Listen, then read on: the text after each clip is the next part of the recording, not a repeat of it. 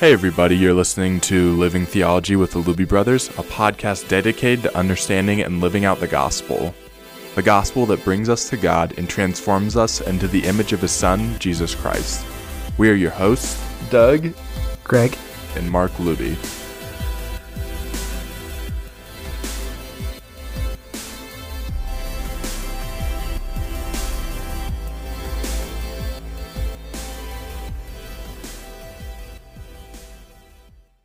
Well, we finished our series on hard questions about the Christian faith. There's obviously more questions we could have answered and more we could get into, but we figured 10 questions in about 8 or 9 months was good for now, and so we'll start on something else.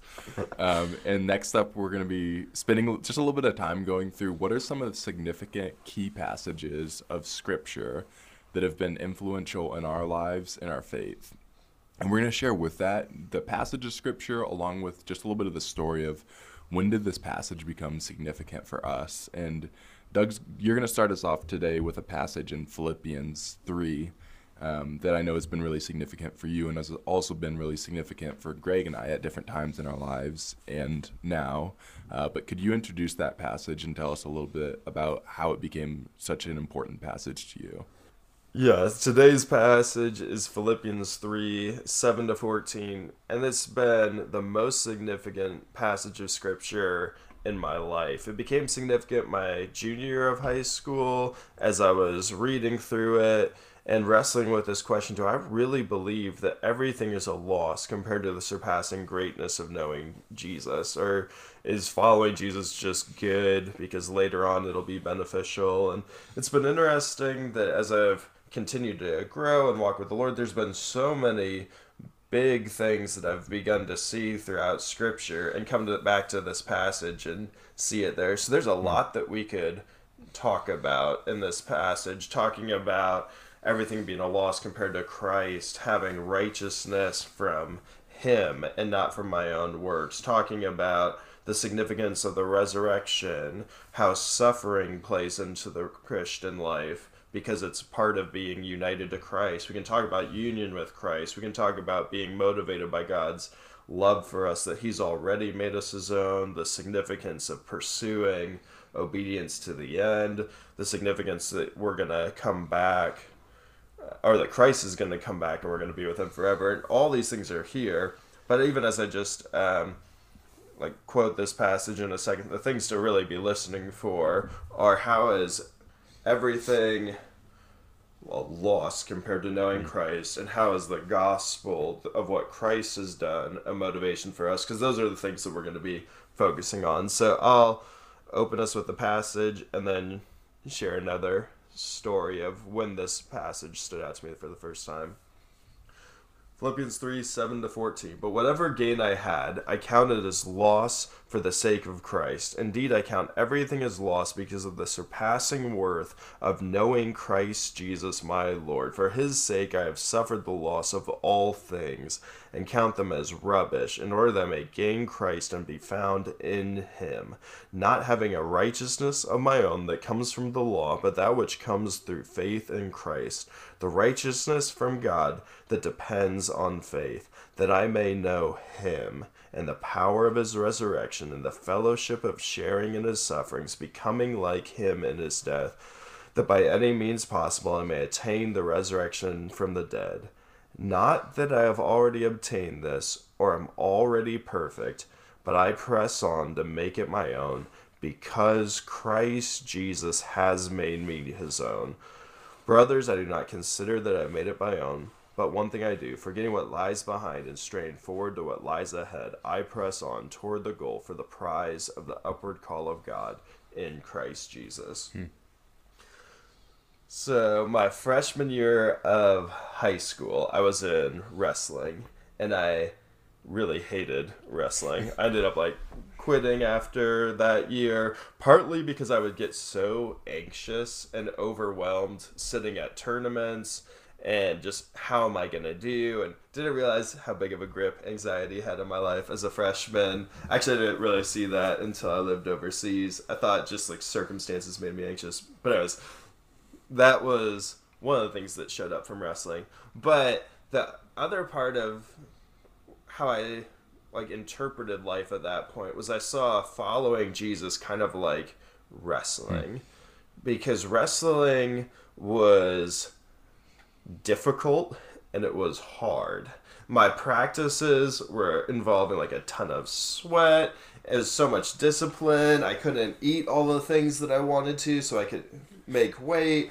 But I knew it was good to do all this stuff because when it came to a tournament, maybe I could pin the other guy. Maybe I could even place in the tournament, do well enough. Or when it came to the dual meet, maybe I could beat the other guy. So it felt like following Jesus is kind of like wrestling.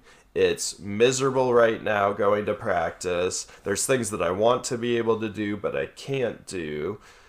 But it's worth it because later on, I'll be thankful. And there is some truth in that. Yeah. Like that our present sufferings aren't worth comparing to the glory that's to be revealed. It's like, oh, we'll be thankful in heaven for obedience to the Lord now, and it's certainly worth it later on. But that's not super motivating to me as a freshman in high school and wrestling with how do I pursue purity and deal with lust when I'm a decade away probably from being married. Decade away is maybe what I thought, and I was actually a lot longer than that. But then I come to this verse of Philippians 3:8, and Paul has a very different picture of the Christian life.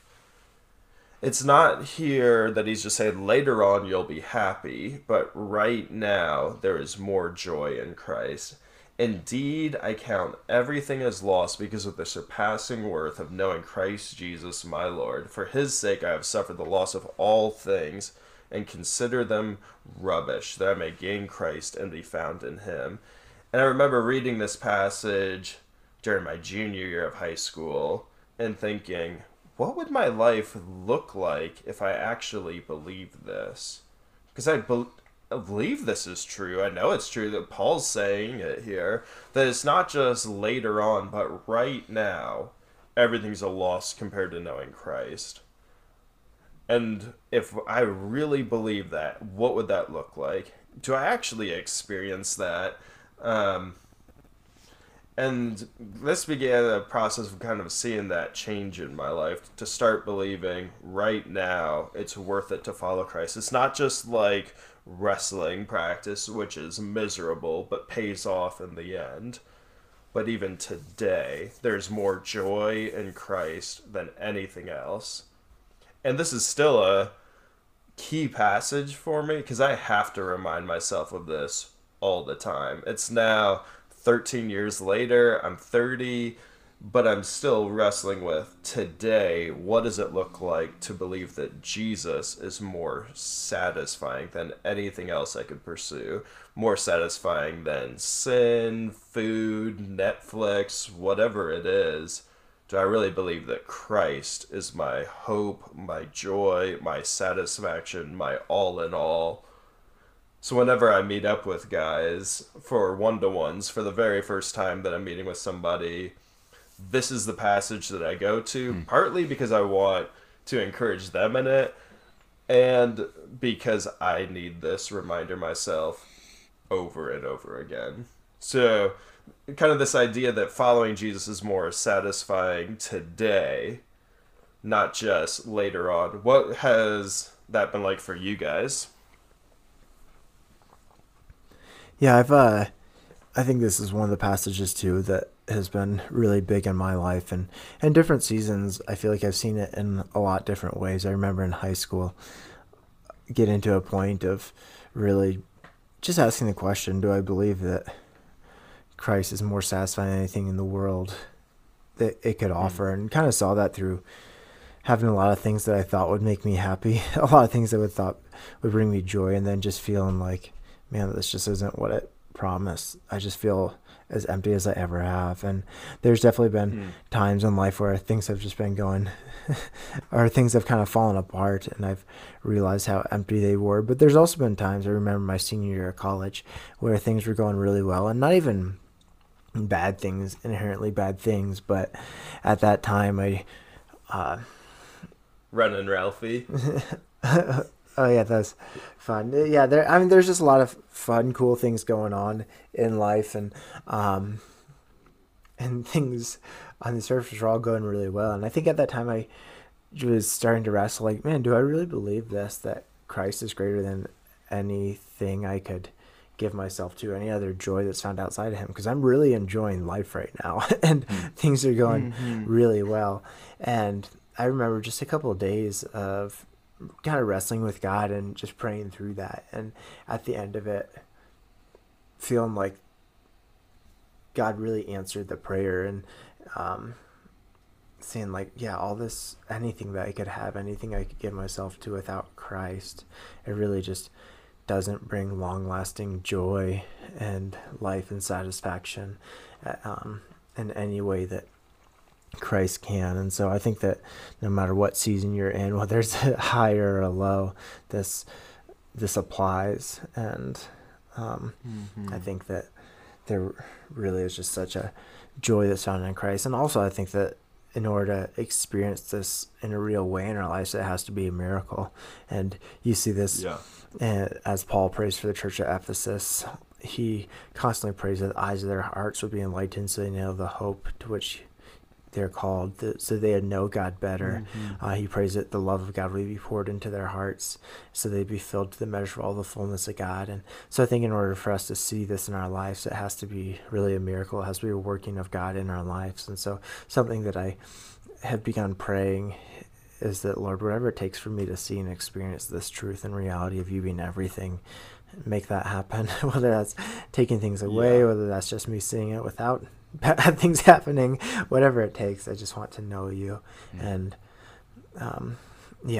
like you guys said, this is a daily battle to really find our greatest joy and hope in Christ, and yet really believing that Christ is so much more satisfying than anything else the world could offer is such an important conviction.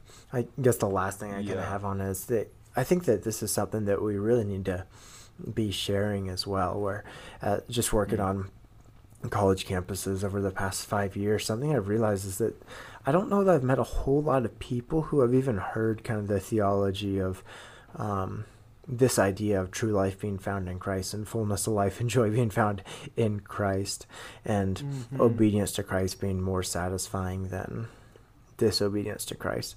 And so I think that this is just such an important thing to give people a frame and a reference for, because if you don't have that conviction of true life being found in Christ, then like you guys said, our walk with the God's kind of going to be a begrudging thing, and I'm going to kind of white knuckle my whole life just doing things I don't want to do because God doesn't want me to, versus like, no, God's orchestrated everything in certain ways for our joy and our good and his glory, and in obedience to him true life is found.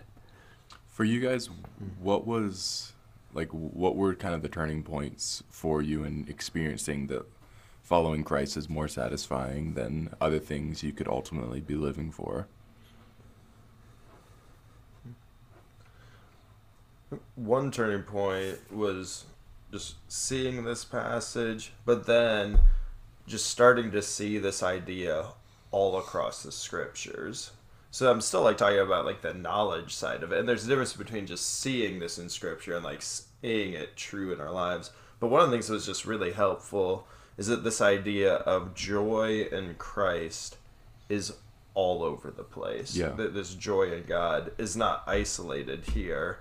So every time that there's some new thing that I'm learning and beginning to see in scripture, I take a different letter of the alphabet and start putting it in my Bible. So for this one, I've got a D for delight. So anything about delight, joy, rejoicing, like being satisfied in the Lord, I just put like little D's all over the scripture. So passage saying, taste and see that the Lord is good. Delight yourself in the Lord.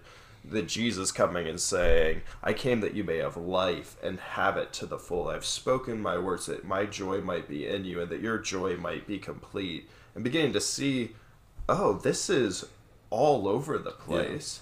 and to actually believe God wants me to have joy in Him and obedience to Him and following Him and loving Him is good news because of who He is, and it's good news because that's what I'm designed for. Yeah.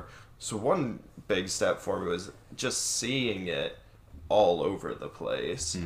And then I don't know if there was a moment that I can look back to and say, oh, and here's where I actually began to taste this. Here is where this became real for me as like a massive change. But I feel like just over time, beginning to feel this more and more, that Jesus truly is my joy and my delight.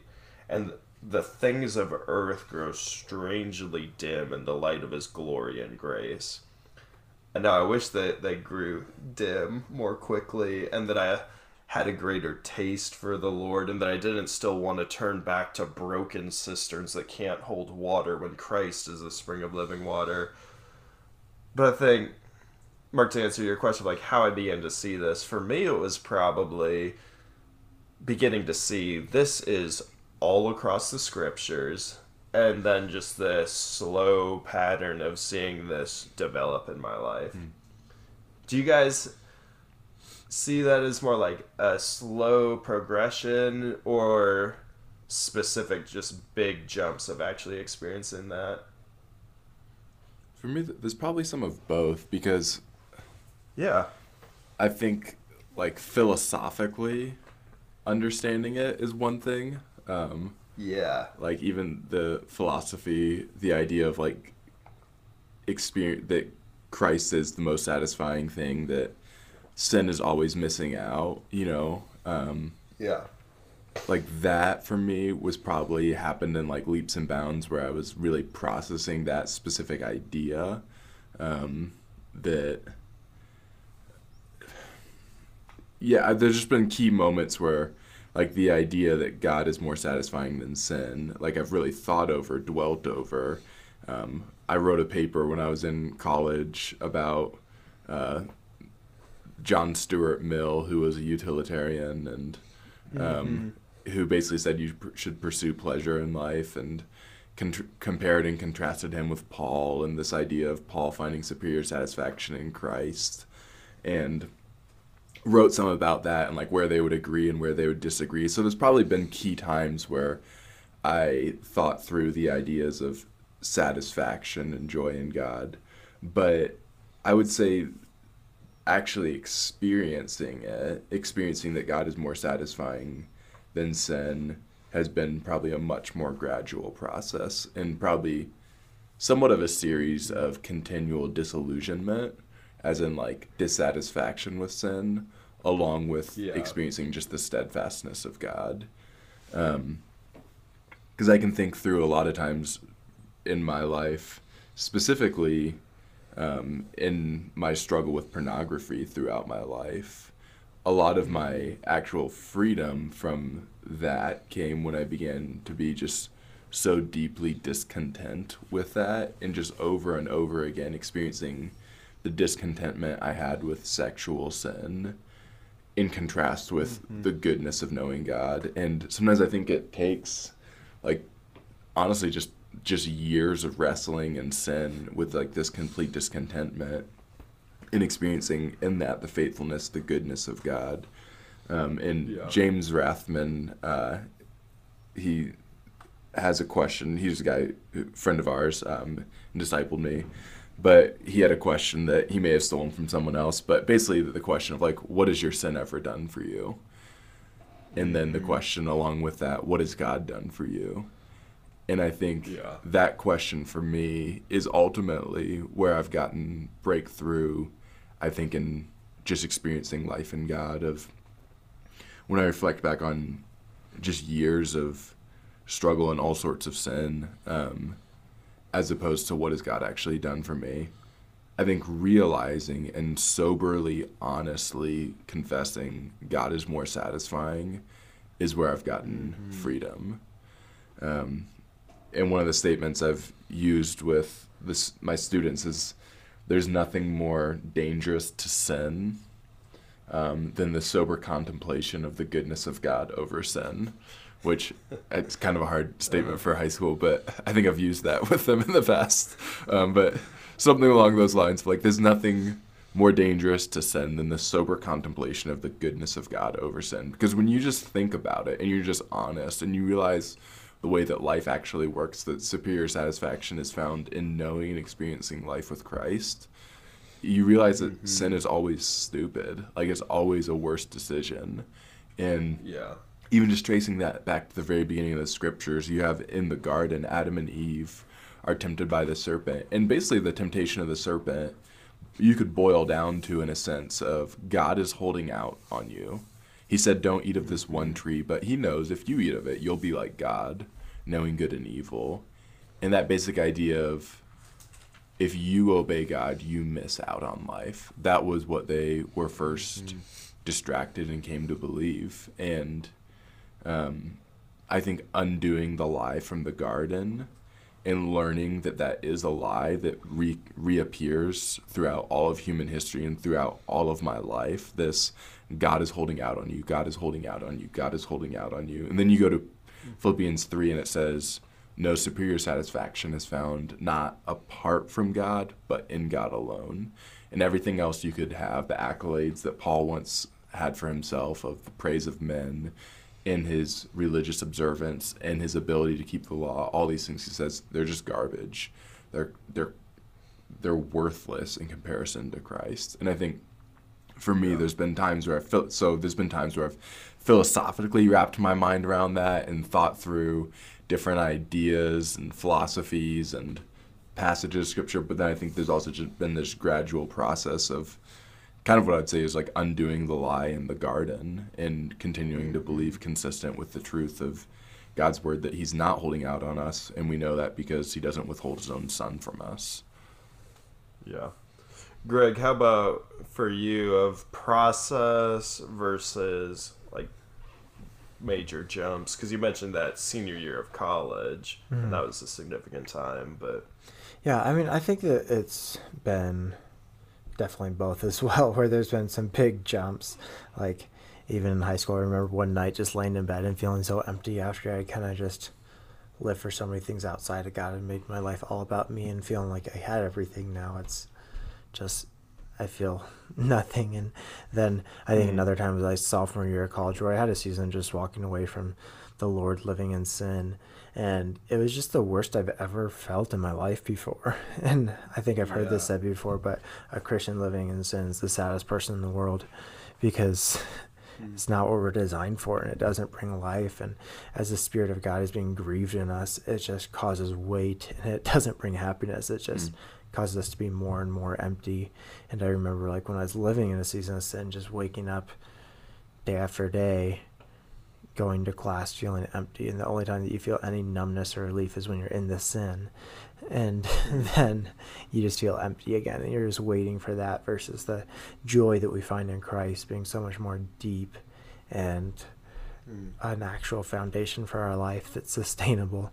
And then senior year, but then I think it's also just been continual over and over the past couple of years. And I think right now a big thing is like my reputation, and do I believe that lifting up the name of Christ and making my life about his glory is more satisfying than any way it could be seen by people, or any success that I could have in ministry or in life or anything like that, or financial security. I think it's kind of a daily battle to continue to find my joy in him. But like you guys were saying, so much it is just kind of coming to the end of yourself, when you're living in sin, or just even putting your heart on things outside of God, on morally neutral things, and feeling the emptiness of that, and then seeing this not satisfying. And the passage that I think about is Romans 6, that talks about when you're slaves of sin, you were free in regard to righteousness, but what fruit were you getting at that time of the things of which you are now ashamed? The end of those things is death. But now that you've been set free from sin and become slaves of God, the fruit you get leads to sanctification, and its end eternal life. Is that right? Did I misquote anything? No, that's right. That sounds right. And so, when you were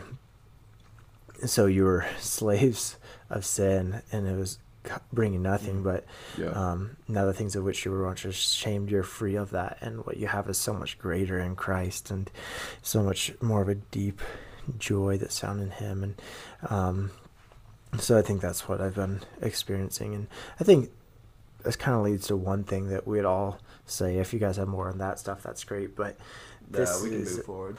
this is a lot different idea than what than the idea of the prosperity gospel, where, and maybe we don't need to make a distinction on that, but I will just to be safe, where the prosperity gospel is that if you follow Christ, you're going to be wealthy, you're going to be healthy, everything's going to go well, kind of like God's just going to bless your life in terms of what the world would call blessing, which you are more, actually, your God's more things of the world, not God Himself. God just gets you things that are not God that you want in that worldview. But what we're talking about is so much different than that, because it's saying usually it's through the difficult times of life. It's through suffering that you're going through, that you're facing. It's through the deepest possible pain you can imagine that Christ becomes more of your precious joy and treasure than anything else. And I'd say for all of us, it's probably been through really difficult times, through suffering, through physical pain, through ailments, through loss, through past loved ones passing away, things like that, that's continuing to refine this joy in Christ. That's not always a giddy happiness of everything's great, but it's a deep-rooted joy of like, man, nothing I could ever have is anything compared to Christ. He's what I want. He's the greatest joy in my heart. And so it's not easiness. It's not that life always goes well. It's not that in obedience to Christ that it doesn't sometimes feel like a war to obey Christ, but it's a greater joy. What else do you guys have on that idea? Yeah, I think along those lines, Greg, it's a surpassing worth of knowing Christ, which does not mean like the joy, contentment, peace that maybe I'm expecting. Or it doesn't mean I can just kind of like have everything that I want because Jesus gives it to me. And I think one of the ways that becomes clear is verse 10. And I think the picture of verse 10 is actually far more satisfying, glorious, beautiful than maybe these other pictures that we have of what it would mean to be satisfied by Jesus. But He gives us, I'll just look at it here, that I may know Him in the power of His resurrection. Yeah, I want those things. I want to know Christ. The power that rose Him from the dead is now at work in us. His Holy Spirit is now in us. Like, yes, I want that power. But then the verse continues, and may share His sufferings, becoming like Him in His death. Wait a minute, Paul. Wait, no. That knowing Christ, even a union with Him in His death and His resurrection, joining in His sufferings, you want to know that Christ who went all the way down to the grave, who is despised and rejected by men, a man of sorrows and familiar with suffering. That is the Christ that you're wanting to know. And I think that's so helpful to us to see, like, this fullness of knowing Christ is actually beyond even sometimes our scope of what it would mean to be satisfied in Him. Mark, you were talking a little bit about that earlier, but what other thoughts do you have on that piece of suffering? Totally. Well, I think partially it's comforting for me because I feel like God is actually working in my life right now a growing contentment. I feel like I'm actually in one of the healthiest spots I've been in my life, which I'm really grateful for. But it's not necessarily a circumstantial thing. I think just the Lord's been working in my heart just to bring about some greater contentment and knowing Him. And He's still continuing to work on that. But one of the things I would say is I think the cross being central to the Christian faith is really a comfort for me. And even here, Paul saying that I may know Christ and the power of His resurrection and may share in His sufferings. The idea that joy is ultimately going to come through a crucifixion, through a suffering with Christ, and that even there's an intimacy with Christ. There's a worthiness, there's a meaningfulness to suffering. I think it's something that we need because the reality is, as I talk to pretty much everyone one of the things that helps me actually be content is I realize that no one has figured out life.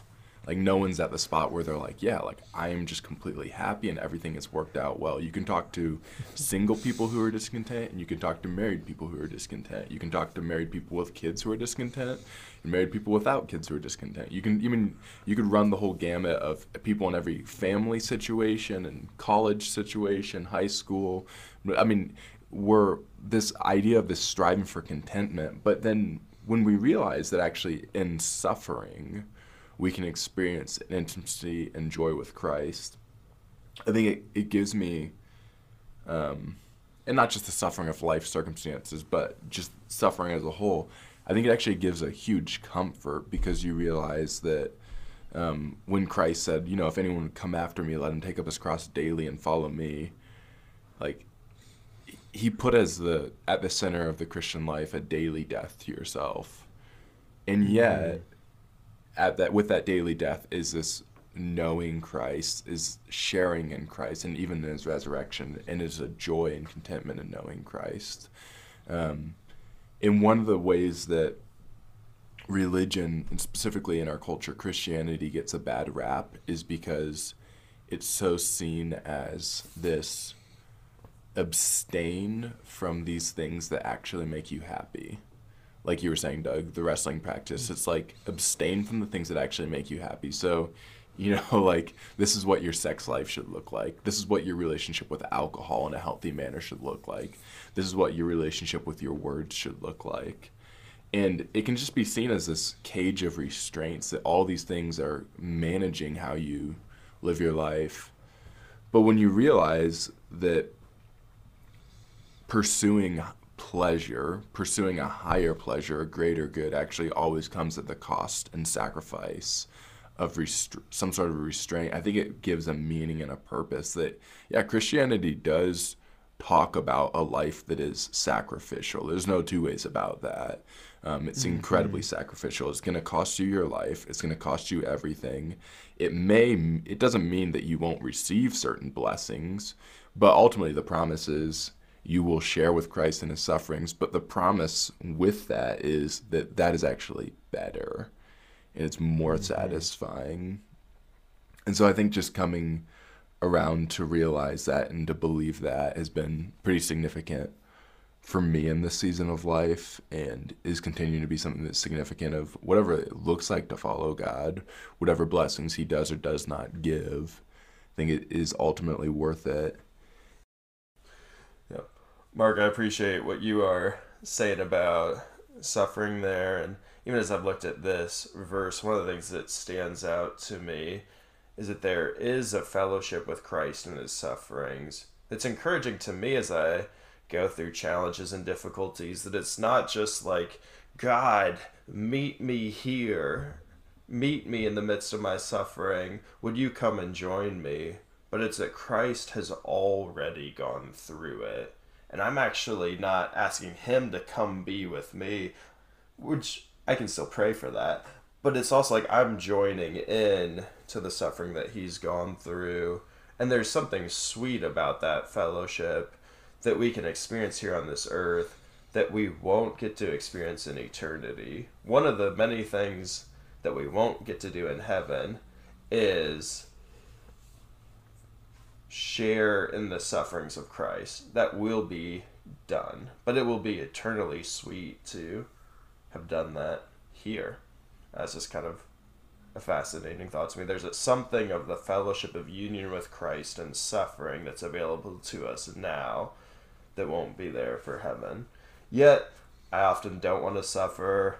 I look at verse 8 and think, yes, this is true, there's more joy in Christ than anything in the world, but still struggle to believe that. And there's things in my life that have changed in that, and I've seen growth, and some of the issues that I was wrestling with are done or improved, but then other areas where I'm still fighting to actually believe that Jesus is more satisfying, fighting to live this out. And that's where I find even just the hope, the encouragement of 3:12 to 14, or 3:12 to 16 to be really helpful. And Greg, if you look at that next passage, how is that helpful to us even when we struggle to really believe, live out that Jesus is more satisfying than anything in the world? Yeah, I think that it's such a good addition to it. So, yeah. So after Paul presents like this incredible picture of just this desire to have everything be a loss compared to knowing Christ, and just having that be what your whole life is about. He, in verse 12 through 16, he says, "Not that I have already obtained this or am already perfect, but I press on to make it my own, because Christ Jesus made me his own. Brothers, I do not consider that I have made it my own, but one thing I do, forgetting what lies behind and straining forward towards what lies ahead. I press on toward the goal for the prize of the upward call of God in Christ Jesus. Let those who are mature in Christ think this way, and if anyone of you thinks otherwise, God will reveal it to you also. Only let us hold true to what we have obtained." And it's this kind of crazy addition to this passage where it completely shifts it in some ways, because he presents this beautiful picture, then he's saying like, I'm not totally here, and he says, Yeah. I'm straining toward this and towards this goal.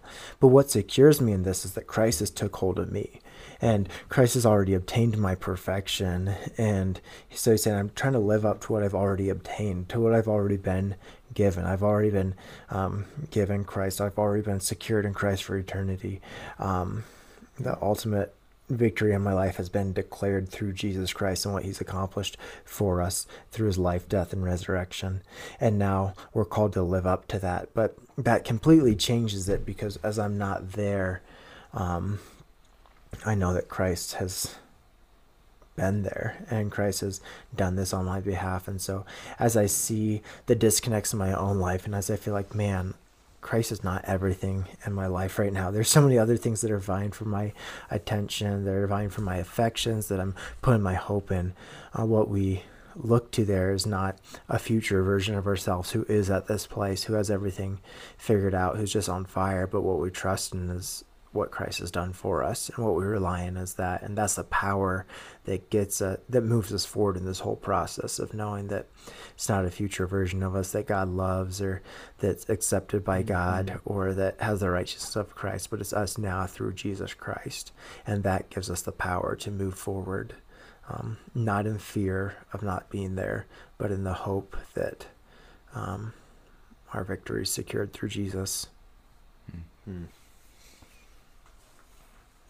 Yeah, I like that reality of I press on to make it my own because Christ Jesus has made me his own.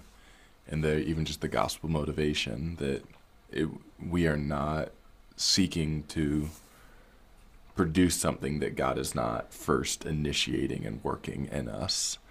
That it's not like God's like, okay, you gotta figure out a way to make it to me, but he has already made us his own, and therefore we live and we seek him above all else, and we pursue him.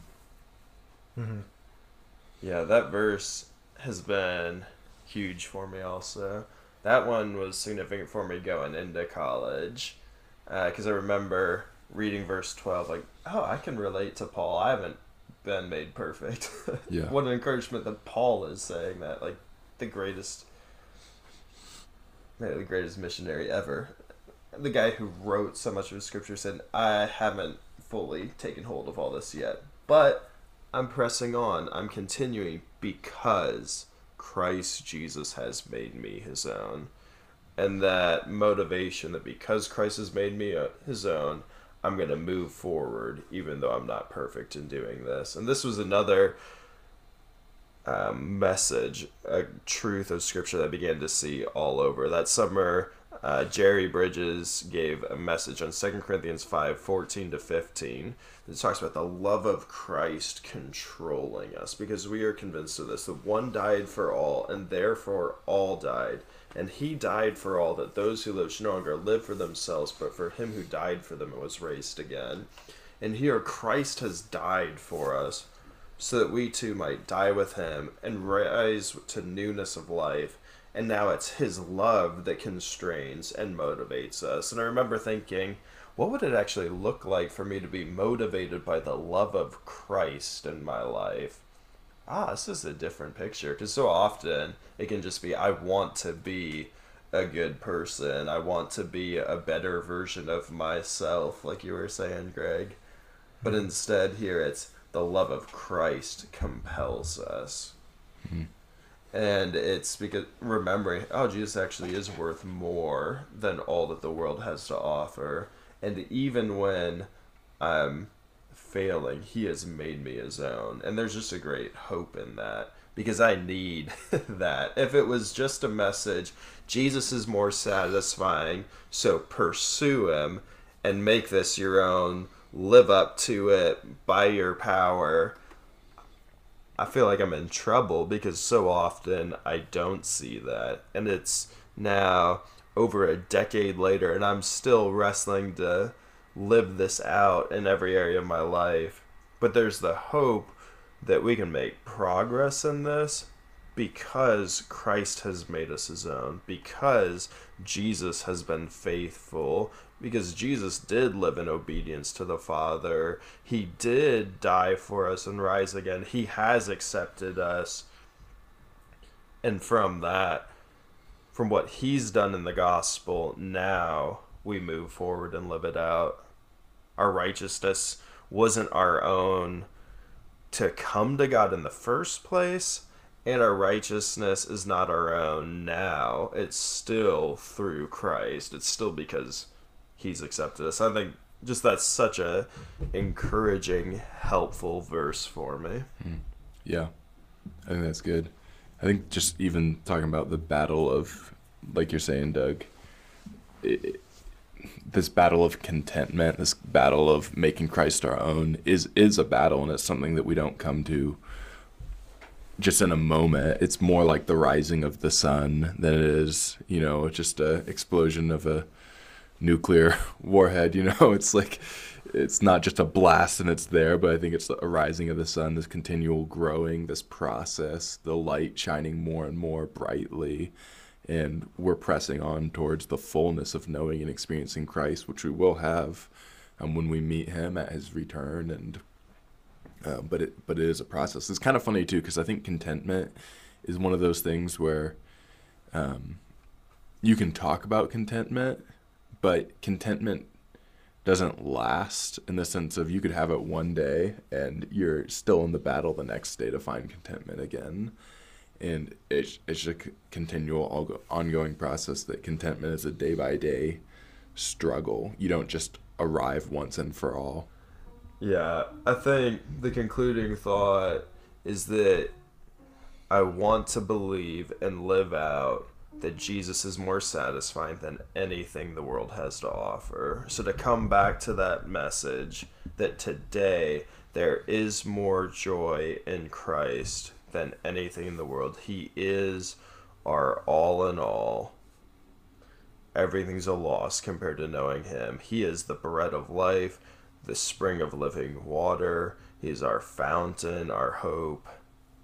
And I hope that I will experience that in greater ways, that you guys continue to. It's encouraging that we're actually seeing that change in our own lives. And I'm thankful that I believe this more fully now than I did at 15, than I did at 20, or than I did at 25. And I'm excited to see this continue to grow in my life. Believe and know and be convinced to the core of who I am that Christ is all. But then to also come back to this hope that even though we're not perfect, we haven't made this our own fully, I still fall short of this. Christ loved me and made me his own. And what a great hope, because Christ has made us our own. We now have the freedom to pursue this life in him. So, let's know his love. Let's seek out the reality that Christ is more satisfying than anything the world has to offer. That's my daily battle still today. Yeah. Amen. Thanks, Doug.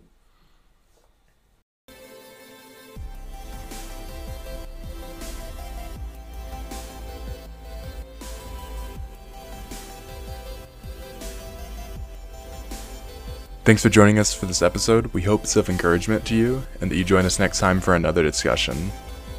The music excerpts for this podcast come from the song Enthusiast by Tours, which is licensed under a Creative Commons Attribution license. More information can be found in the show notes.